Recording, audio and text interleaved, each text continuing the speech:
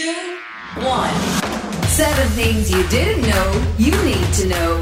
I'm Ciara Revens and this is the Standout 7 Ireland edition. In the next 7 minutes or so, we'll look back on a week that saw the government facing a no-confidence motion, a bruising battle for the Tory leadership, more Russian attacks on Ukraine and shocking testimony from the January 6th hearings. This is the Standout 7 from the Smart 7, and don't forget to hit the follow button to get daily updates at 7am.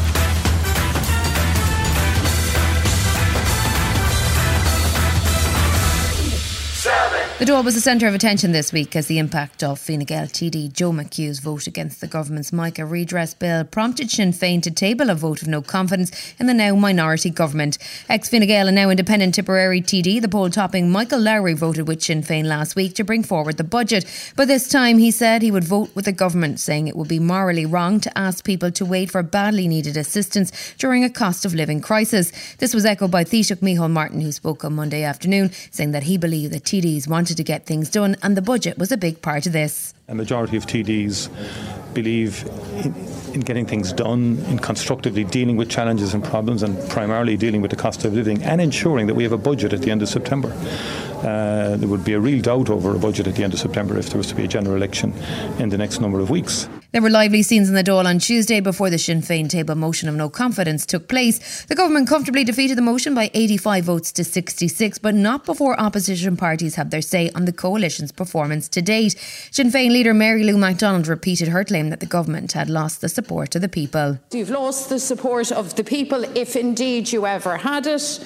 And last week you lost your Dáil majority, and now, Taoiseach, you scramble to get the votes to win a confidence motion. The writing is on the wall for you. Housing was also a hot topic as Social Democrat co-leader Catherine Murphy said it was impossible to be confident in any government that has such a poor record in this crucial area. I believe they are to the havoc it is causing in housing, which has long morphed from a crisis into a disaster. Finance Minister Paschal Donohoe wasn't taking it lying down and had a proper go at Sinn Féin in return. A party that's negative on Europe, a party that is indifferent to investment, and a party that always sees income in our country as something to be spent and never earned.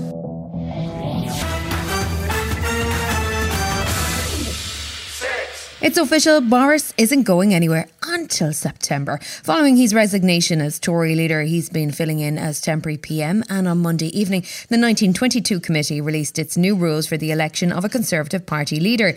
Changes meant party hopefuls needed 20 signatures to be eligible for the first round of voting, which could narrow down the list of potential candidates significantly. Chairman of the 1922 committee, Sir Graham Brady, explained how it works. First ballot on Wednesday and a second ballot is likely on Thursday. We expect 20 supporters for each candidate, a proposer and a seconder who will be public, and 18 others.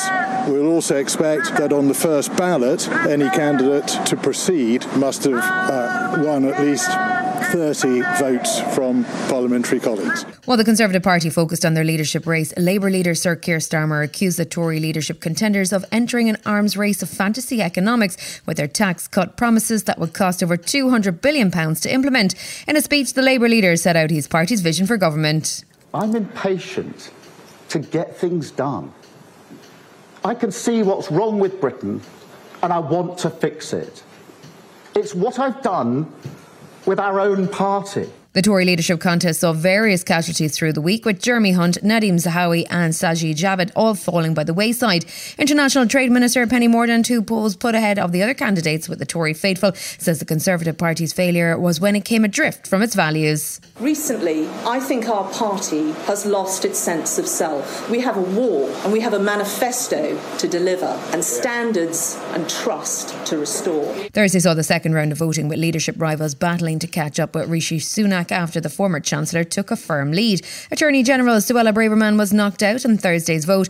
Earlier in the day, Liz Truss launched her campaign. The Foreign Secretary credited her hard work and aspiration as she pitched her plan to make Britain a high-growth economy. I can lead, I can make tough decisions, and I can get things done. I am ready to be Prime Minister from day one. Friday night saw a candidates debate on Channel 4, with another on Sunday on ITV. And on Monday on Sky News, the third round of voting will then take place on Monday evening.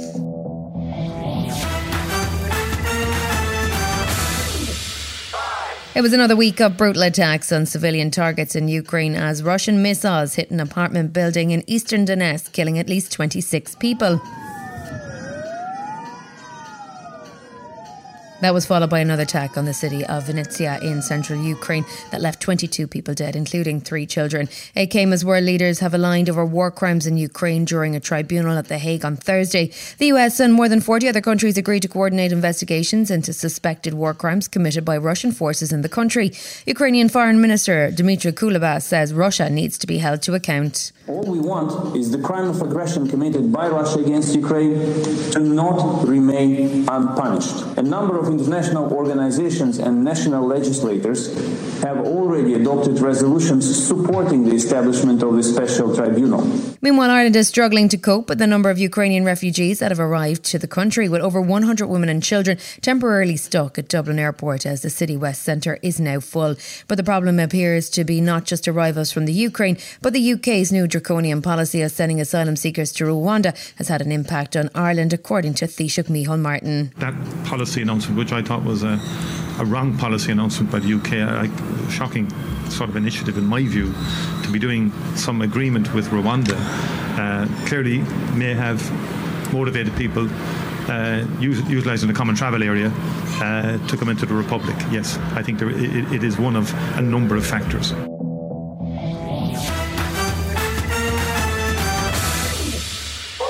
Wednesday saw a new Defence Forces action plan launched by Taoiseach Micheál Martin. It sees defence's spending set to rise from the current figure of €1.1 billion to at least €1.5 billion by 2028. The new budget will go on improved radar systems, increasing the number of soldiers serving and upgrading the Navy. Micheál Martin says even with the cost of living crisis, the extra spending is necessary. But if you look at the level of spending of Ireland on defence issues relative to other European Union states, it's very clear that we're not where we should be, quite frankly. The level of expenditure commitment I think is necessary to get to a very basic level of defence. And with up to 3,000 new personnel expected to join the Defence Forces ranks, there's a focus on changing the culture following the report from the Commission on the Defence Forces. Chief of Staff Lieutenant General Sean Clancy says a cultural shift is a priority. We have seen significant, I suppose if you like, just calling out inappropriate behaviour, because some of this is just absolutely peer-to-peer calling it out for what it is. Inappropriate behaviour comes in the totality of the spectrum, from misogyny right down to just inappropriate language, inappropriate behaviour, inappropriate actions. And all of this has to stop. And Minister for Foreign Affairs Simon Coveney is also backing cultural change with a target of 35% female staff in the Defence Forces compared to the 7% that is currently the case. I can guarantee you that we will not deliver the kind of ambition that we're outlining today without that cultural change. Still to come in the Smart 7 Ireland edition, things get heated as the January 6th committee hears from the White House lawyer, and Sir Mo Farah reveals a very personal secret. Right after this. One size fits all seems like a good idea for clothes until you try them on. Same goes for healthcare. That's why United Healthcare offers flexible, budget-friendly coverage for medical, vision, dental, and more. Learn more at uh1.com. It's that time of the year. Your vacation is coming up. You can already hear the beach waves, feel the warm breeze, relax, and think about work. You really, really want it all to work out while you're away. Monday.com gives you and the team that peace of mind. When all work is on one platform and everyone's in sync, things just flow. Wherever you are, tap the banner to go to Monday.com.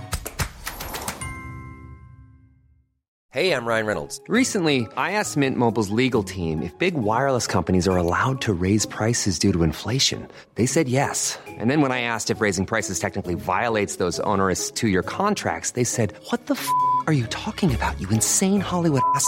So to recap, we're cutting the price of Mint Unlimited from $30 a month to just $15 a month. Give it a try at mintmobile.com/switch. $45 up front for 3 months plus taxes and fees. Promo rate for new customers for limited time. Unlimited more than 40 gigabytes per month. Slows full terms at mintmobile.com. Welcome back.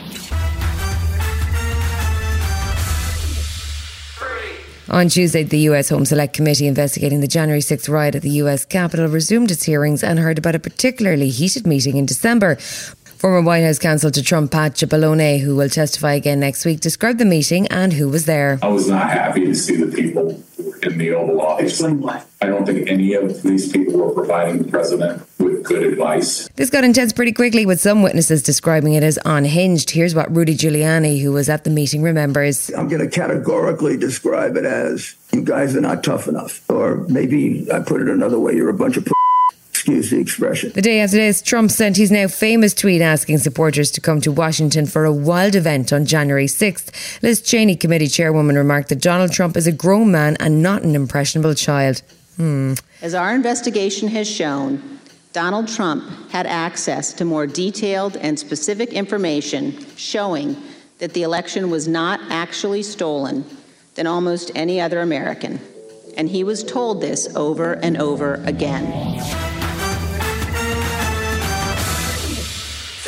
Olympian athlete Mo Farah has revealed that he was trafficked to the UK as a child. In a BBC documentary which airs on Wednesday night, the Olympian athlete reveals that as a 9-year-old he was flown from Somaliland to the UK and made work as a domestic servant. Thanks to the help of his PE teacher, Farah was put into care at age 12 and found solace on the running track. Sir Mo says he wanted to tell his story to challenge the public perceptions around trafficking and slavery. Most people know me as Mo Farah, but it's not my name, or it's not the reality.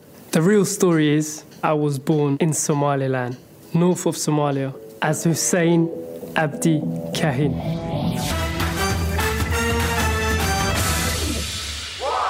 We here at the Smart 7 love nothing better than a day out of the studio and on the farm. On Monday, we visited Jeremy Clarkson's farm in the Cotswolds and sat down over lunch with the well-known presenter and Caleb, the breakout star of the Prime Video hit show. Unlike Jeremy, Caleb grew up working on farms and has put those skills to good use and helped Clarkson adapt to rural life. The second season is due sometime in the new year. No, nothing's changed at all, really.